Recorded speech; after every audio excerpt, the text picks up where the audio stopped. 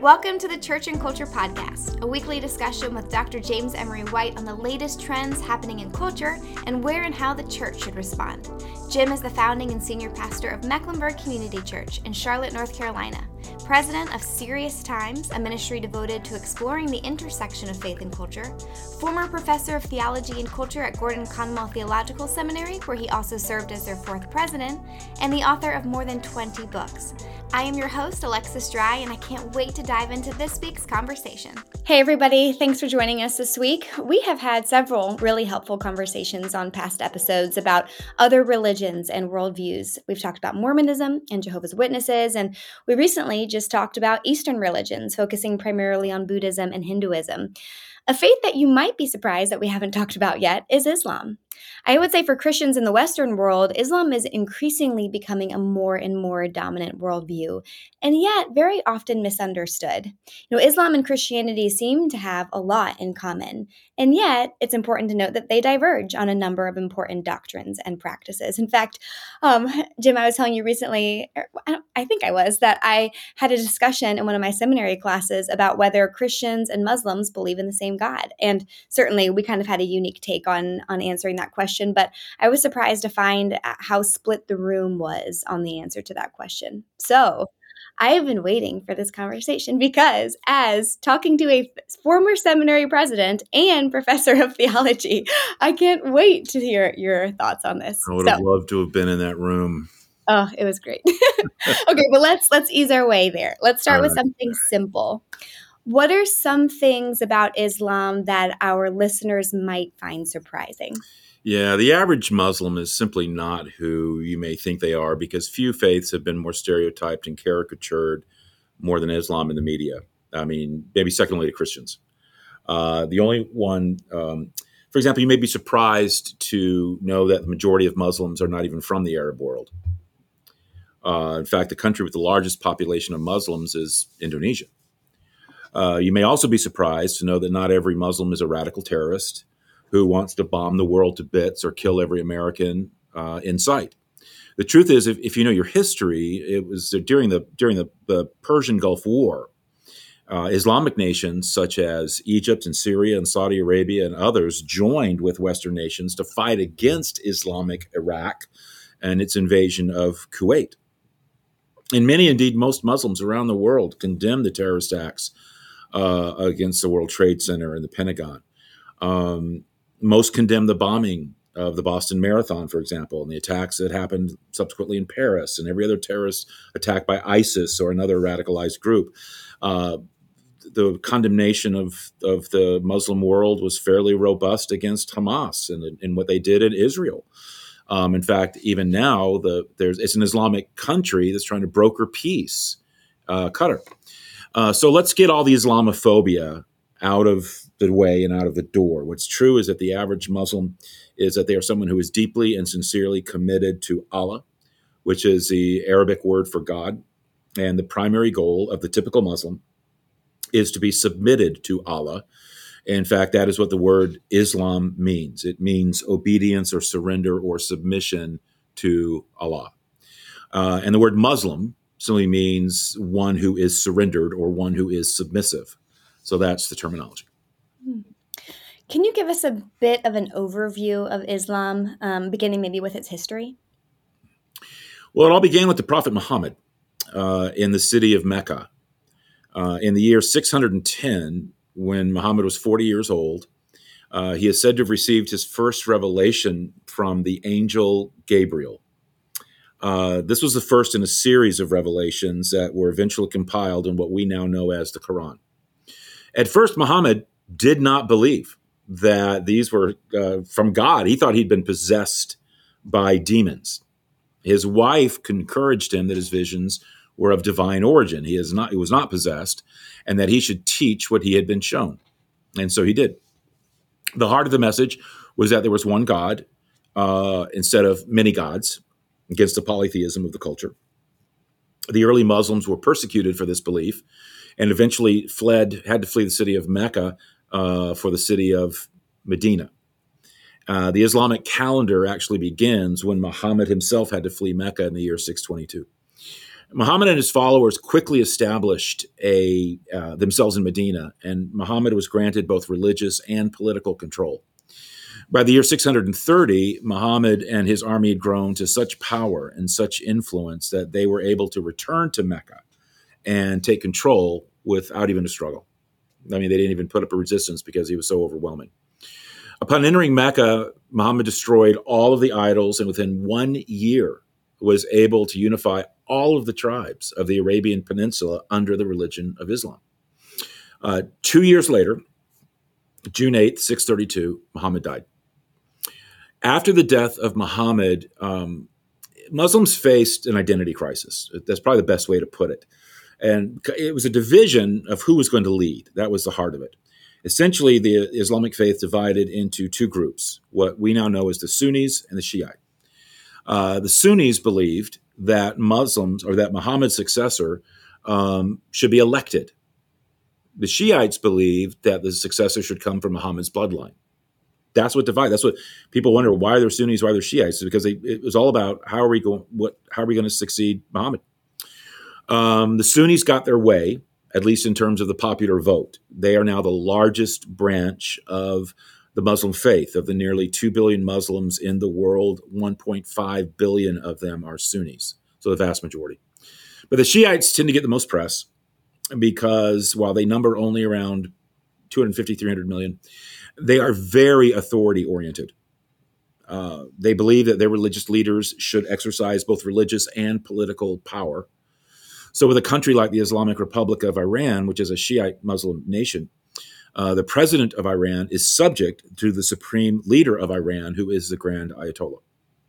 And while many of the fundamentalist or radical movements within Islam are made up of the Shiite Muslims who wish to bring revolution to areas that they feel are oppressed spiritually and politically by non-Muslim ideologies or governments, even with that understanding, though, we can't paint too broad of a brush. For example, the Taliban that you hear so much about in Afghanistan, as well as the Islamic State of Iraq and Syria, better known as ISIS, are not Shiite Muslims. They're Sunnis. And a lot of people don't realize that Hamas, Sunnis. And so Sunnis can be radicalized as much as Shiites. There's also a mystical third wing of Islam called Sufism, and several minor Muslim sects that people may have heard of, such as the Druze Muslims in Lebanon and in Syria, northern Israel, the Nation of Islam in America. But it's the Sunnis and Shiites who dominate. And of those two, the world's Muslims are overwhelmingly Sunnis. Well, after the death of Muhammad, Islam spread throughout the world in extraordinarily rapid fashion, largely due to military expansion, or known as jihads. Within 12 years after Muhammad's death, this strategy resulted in the occupation of Egypt, Syria, Iraq. At that time, people they weren't forced to become Muslims. This is something that's also misunderstood. They weren't forced to become Muslims, and the people conquered were, for the most part, treated well. But the fact that the country was controlled by Muslims and ordered under Islamic law, and that non-Muslims were clearly second-class citizens under that leadership, led many to eventually feel forced to accept the faith. Gosh, that was in and of itself super helpful. Thank you. But I mentioned earlier that Christianity and Islam, they seem to have a lot in common. They believe in the Old Testament and the Bible, the Old Testament of the Bible and Jesus. But of course, there's more to the story than that. So maybe let's start with what are the specific beliefs of Islam? There are 5. They're known as the 5 doctrines. The first and most important doctrine of Islam is that God is one and there is no other God but Allah, and nothing and no one else is to be associated with God. The second belief is that there is a hierarchy of angels, with the angel Gabriel at the very top of that hierarchy. According to Islam, everyone who has ever lived has 2 angels assigned to their lives, one to record all of their good deeds and one to record all of their bad deeds. There are bad angels called jinn, Jinn, from which we get our word genie. The third major belief is that God has sent a prophet to every nation to preach the message of there being only one God. And that includes such biblical characters as Adam and Noah and Abraham and Moses and David and Solomon and Jonah and John the Baptist and, yes, Jesus. Each was given for a particular age in Muslim thinking. Muhammad, however, is the last and the greatest of the prophets and the only prophet who is for all time. The fourth major Islamic belief is that four of the highest ranking prophets were given books of divine revelation or scriptures. And as you mentioned, this is where we also have some commonality. Those four were Moses, who was given the first five books of the Bible, and then David, who was given the Psalms. Then you have Jesus with the Gospels, and then Muhammad, who was given the Quran. But only the Quran, I mean, they're not on equal footing. Only the Quran is considered to have been preserved in an uncorrupted state and has existed eternally in Arabic in heaven. The final major belief is that the God of the Quran has declared that there will be a day when we will all stand before him in judgment.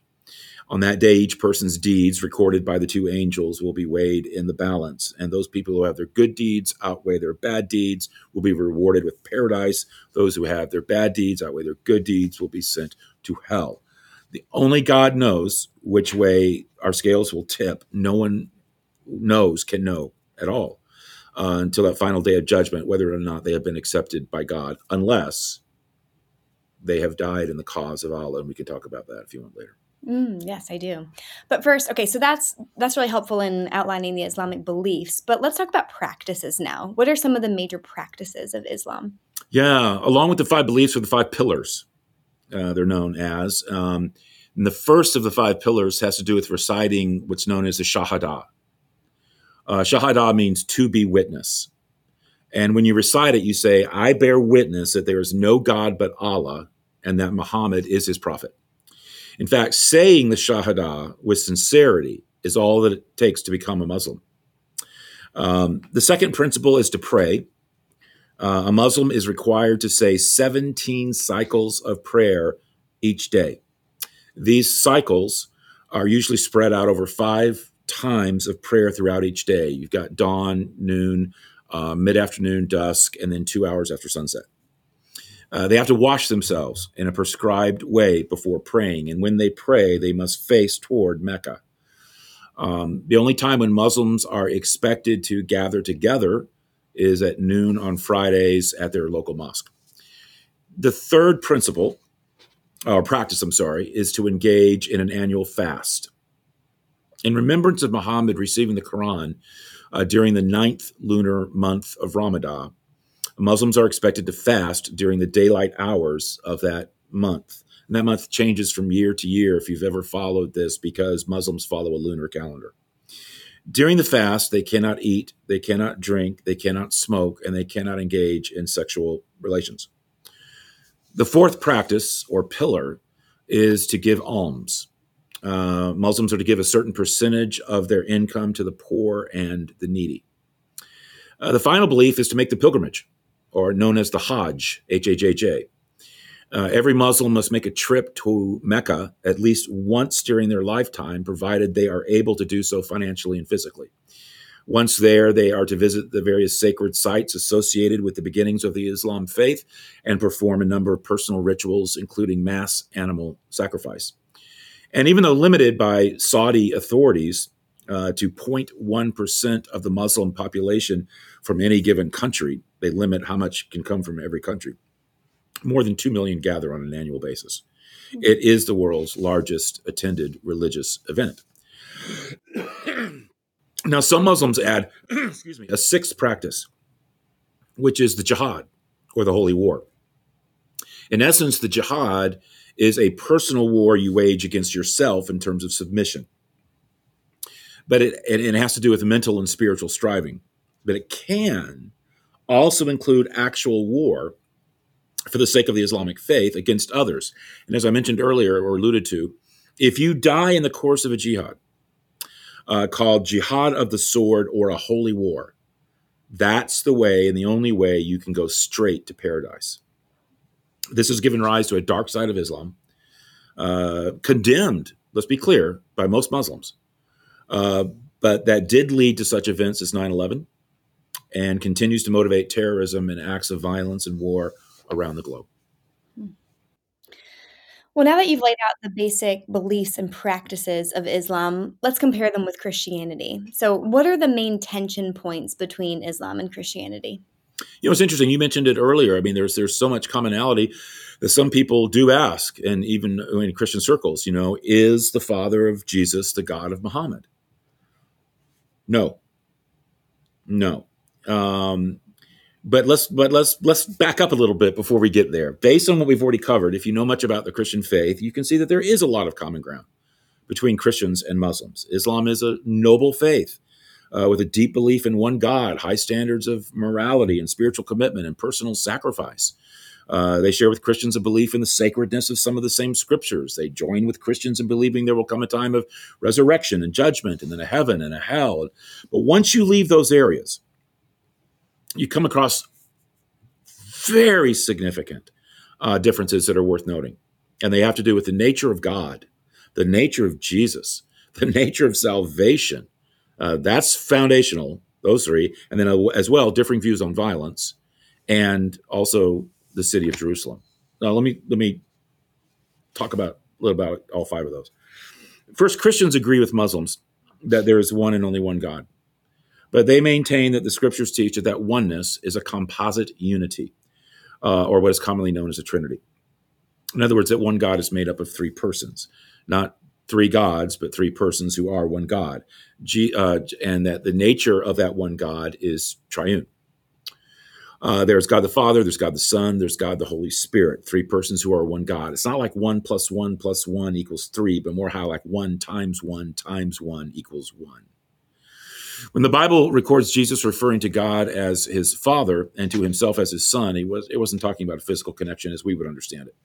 He was claiming to have a very special relationship with God that referred to his identity and his equality.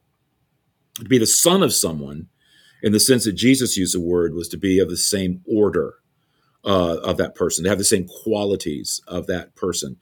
And the people of his day understood this completely. There was no confusion at the time. For example, once Jesus healed a man on the Sabbath who had been sick for 38 years. He'd been disabled for 38 years, an invalid for 38 years. And the religious leaders were upset because healing was considered work and you weren't supposed to work on the Sabbath. And when they confronted Jesus about that healing, Jesus said to them, listen, my Father is always at work. And I too am working. And they tried all the harder, Scripture says, to then kill him. Not only because now he was breaking the Sabbath, but as John's gospel records, now he was even calling God his own Father. And John adds, thus making himself equal with God. So when Jesus said in John 10:30, I and the Father are one, Christians accept it. Muslims do not. Which leads to the second big distinction between Islam and Christianity, which is the nature of Jesus. Christians believe that Jesus was a lot more than simply a prophet.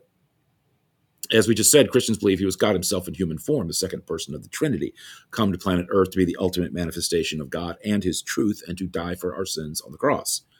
It's a lot more than a prophet. Muslims hold Jesus in extremely high regard, but they don't believe that Jesus was anything more than a prophet and not even the greatest prophet at that. That position belongs to Muhammad. Muslims believe that through the Quran, God broke into history through the written word. Not the word become flesh. Christians believe that through Jesus, God broke into human history through the word become flesh to give the clearest, most comprehensive picture of himself possible. Which brings us to the third big distinction between Christianity and Islam, the nature of salvation. How do you get right with God? This is the question, the ultimate spiritual question. How do you get right with God? How are you saved? Do you even need to be saved? Christians believe that we do not earn our way to heaven or work our way to heaven, but that salvation is a gift that is offered to us through the death of Jesus on the cross. Muslims believe that you've got to earn it. You have got to work your way into heaven. Again, there's two angels, one perched on either shoulder, and they're riding down, counting up every good deed, every bad deed, and you better hope that that count comes out in your favor or you're screwed. There's no free gift flowing from Jesus or anybody else. Muslims believe that it would be, in fact, and this is interesting, Muslims believe that it would be an insult for one of God's prophets, even if he wasn't the greatest, to die for sins, to die a death on a cross. That would be awful. And so that's why they believe, I don't know if you know this, that Jesus didn't really die on the cross. They believe that Jesus was somehow caught up into heaven and that someone took his place on the cross because they can't believe a prophet would die that way. But Christians believe that the death of Jesus happened, that it was purposeful, that it matters because it was in our place. Jesus loved each one of us so much that he gave his life for ours. And that such an act isn't something shameful, it's something beautiful, something wonderful. It wasn't something that would dishonor a prophet of God. It was the greatest single act of love in all of human history. We don't have to wonder, as a result, if we've done enough good deeds to get in, because when it comes to having our life weighed in the scales, it won't be our life that's weighed. It will be the life of Jesus, and his life will be substituted for ours. When the books are opened, everything we've done will be blotted out, and under our name will be everything that Christ did. So the fourth tension point has to do with violence. And there's two very different views on violence. There is a myth, and it is a myth, Alexis. It's an important myth to explode, that when it comes to violence and bloodshed, the Bible and the Quran are on equal footing. That there's no real difference between the violence committed in the name of Christ and the violence committed in the name of the Taliban or Hamas. That there's no real difference between modern day jihads and the Crusades, for example, of the Middle Ages. And that's just simply not true. The difference between Christianity and Islam when it comes to violence is actually profound. Just begin with the Quran. People should read it. Really read it. And so many haven't. While most Muslims condemn the violent acts of Islamic terrorists, the Quran itself unmistakably has some extraordinarily troublesome passages. There's no other way to put this. When it comes to justifying violence in the name of their faith, it's not like the terrorists are making it up. They're getting it from the Quran. For example, in the second chapter of the Quran, you don't have to get very far. In the second chapter of the Quran, there's a passage that teaches that whenever believers meet unbelievers, Muslims are encouraged to smite their neck. That not only appears in the second chapter, but in the 9th chapters and in the 47th chapter as well in the Quran. Islamic tradition also approves of violence against infidels and those who leave Islam as their native or chosen religion. That's also worthy of a death penalty. Even to this day, you hear reports in the news of someone who converts to Christianity in an Islamic country, and they're often sentenced to death. Fighting and killing are described as beloved activities. I mentioned the 47th chapter of the Quran, which is a pivotal chapter. If you die in the course, it says there, if you die in the course of this kind of jihad as a martyr, that's where it says you go straight to paradise. And then there are quotes attributed directly to Muhammad, where he says that the sword is the key to heaven and hell, and that a drop of blood that is shed in the cause of Allah is better than 2 months of fasting or prayer. And if you fall in battle, your sins are forgiven, instantly forgiven. When you have that kind of rhetoric coupled with that kind of reward, you're going to get some takers. You're going to get some takers, and that's what we've seen happen. All it takes for this kind of jihad is for a Muslim leader to issue what is known as a fatwa. That's a legal ruling by a man of high standing in Islam that someone is in violation of Islamic principles and should be punished by faithful Muslims. And there have been jihads called for by some leaders of Muslim nations against not only individuals, like the author Salman Rushdie, for example, comes to mind, but also entire nations, which is what Osama bin Laden did with the United States.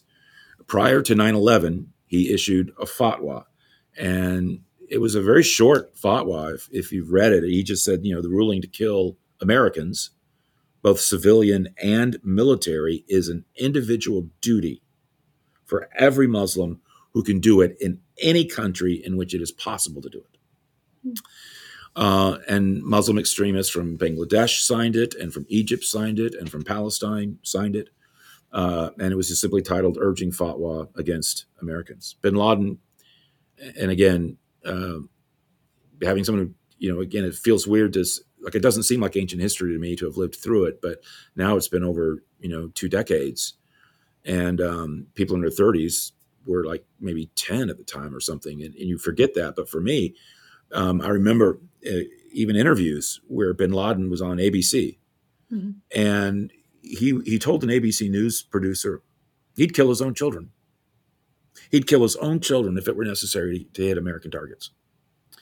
So while Islam itself implies peace, as Muslims will quickly tell you, the Quran itself does contain clarion calls to violence. When Islam is opposed, the Quran states, fight, let Allah punish them. Now, I know someone will say, well, what about Christianity? Doesn't the Bible have its share of violence and punishment? The answer is absolutely yes, it does. It records punishments and sacrifices and wars and all kinds of things. And I would just refer people to the podcast we did recently on the bloody parts of the Bible, where I walk through clear acts of bloodshed and violence in the Bible.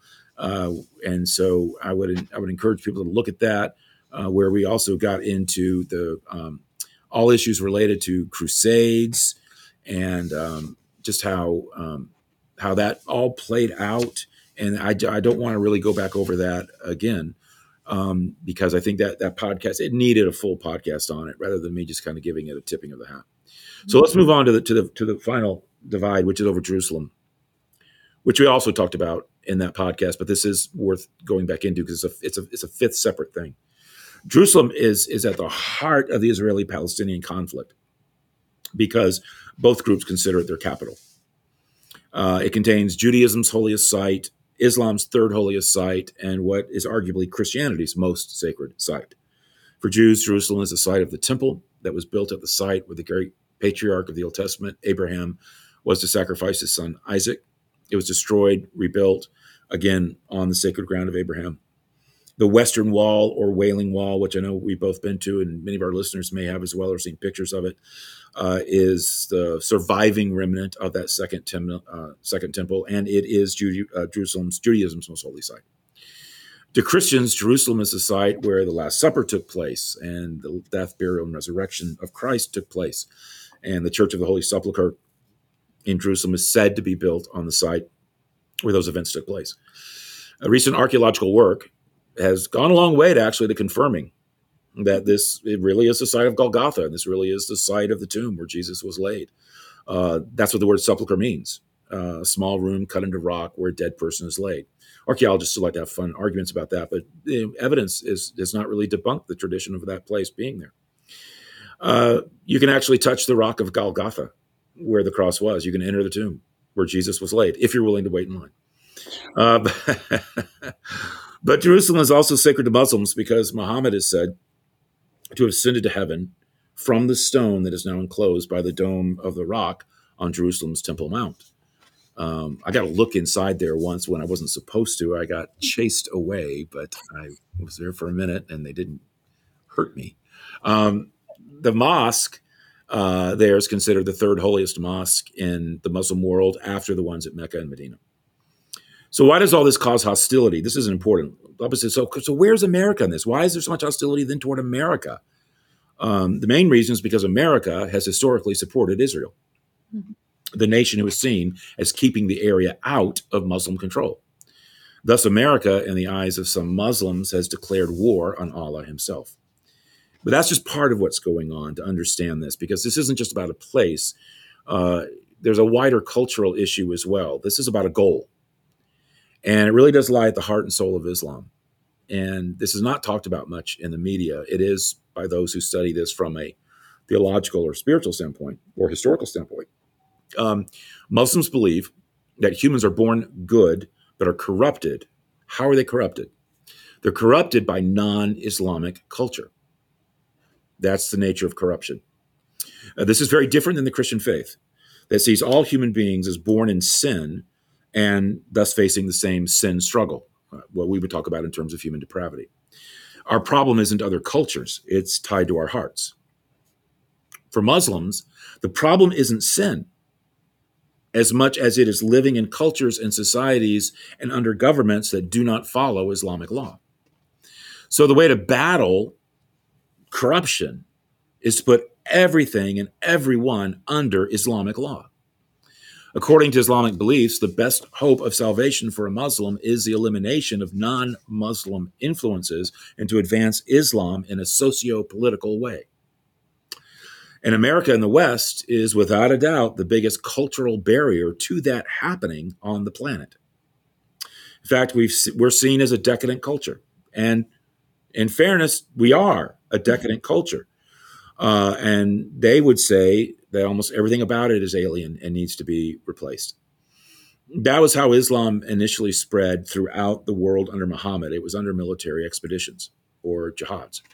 And now that element within Islam is flashing up all over the world. In fact, it's been said that Islam is the world's only major faith that can truly be defined as political. It's the only one.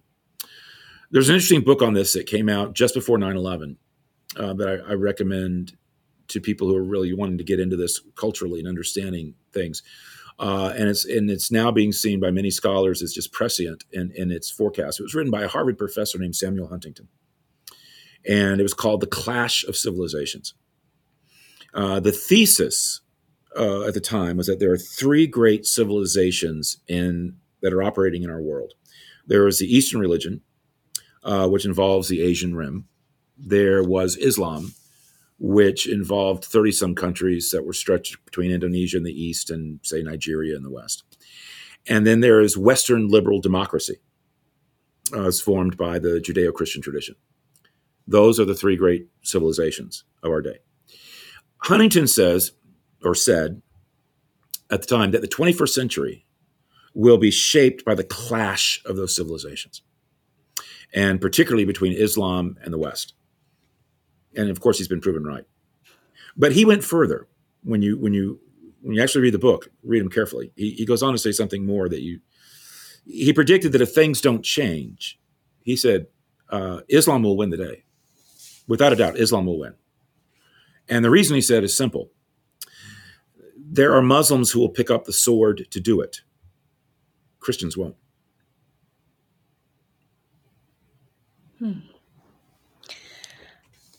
Yeah, that takes a moment of reflection. Gosh, yeah. Again, we'll put that book in the show notes in case anybody wants to take a look at that. But for our last question, because this has been a great conversation, but we want to honor our listeners' time as well. What's interesting, I mean, the points of divergence that you've just mentioned are significant, and they shouldn't be seen as anything less than that. But what is interesting is that there are the similarities that do exist between Christianity and Islam do give us a lot to work with, I would say, in building bridges with our Muslim friends, neighbors, and coworkers. What do you think might be the key appeal of Christianity to a Muslim? There was a fascinating study that went from 1991 to 2007 that was conducted by Fuller Theological Seminary, their School of Intercultural Studies, that surveyed 750 Muslims who had converted to Christianity and wanted to find out, why did you convert? What was behind it? What was the appeal, to your point? They represented 50 ethnic groups from 30 different countries. It was a good cross-section. So they wanted to know what about Christianity was so appealing. And it really was everything that we've talked about today. It really was interesting. They found that the most cited reason for conversion to the Christian faith had to do with the ideas of grace and love. For example, they said that Christians appeared to have loving marriages where women were treated as equals rather than slaves. They said that the Quran had produced profound disillusionment because it accentuated God's punishment more than his love and the use of violence to impose Islamic laws. That Muslims can never be certain of their own forgiveness and salvation like the way Christians can. And they were also deeply attracted to the idea of God having unconditional love. The idea of God's love coming to us free of charge and no strings attached. To many in the Muslim world, those were ideas that just fell like rain on parched souls, very dry ground. And it makes sense. because it's what makes these two faiths so radically different from each other. That's so helpful to know whenever engaging in interfaith dialogues of we tend to start in the wrong places. And that's just such a wonderful place to start talking about topics like that. So thank you for that. This has been a really rich conversation. But before we sign off today, I want to let our listeners know of something kind of new that we've added. So Jim and I often get our conversation topics from a variety of places. And one of those places is often from you guys, from listeners, either just sending us an email or stopping us if you see us or something. But we kind of wanted to formalize the way that you could do that in case you don't live nearby or you didn't know how you could propose a topic of conversation or even beyond that. If you've heard us talk about something on the podcast and you had some follow-up questions of your own that we can maybe tackle in rapid fire format in a future podcast episode, we'd love to hear that from you. So if you head over to churchandculture.org, you click on the podcast tab and you scroll down to the bottom, you'll find a place there where you can submit your questions. If it's easier for you, we'll include that link in the show notes too, so you can find that. But yeah, that's such a great way for you to be a part of the conversation in a unique way. And then, yeah, that's awesome for us to give us the to kind of let us know what we're going to talk about. So we hope you'll do that and take advantage of it. And we're interested to see what you want to hear about or learn about. So yeah, we hope you do that. Thank you, Jim. Thank you guys for listening. Have a great rest of your week, and we hope you'll tune in again next time.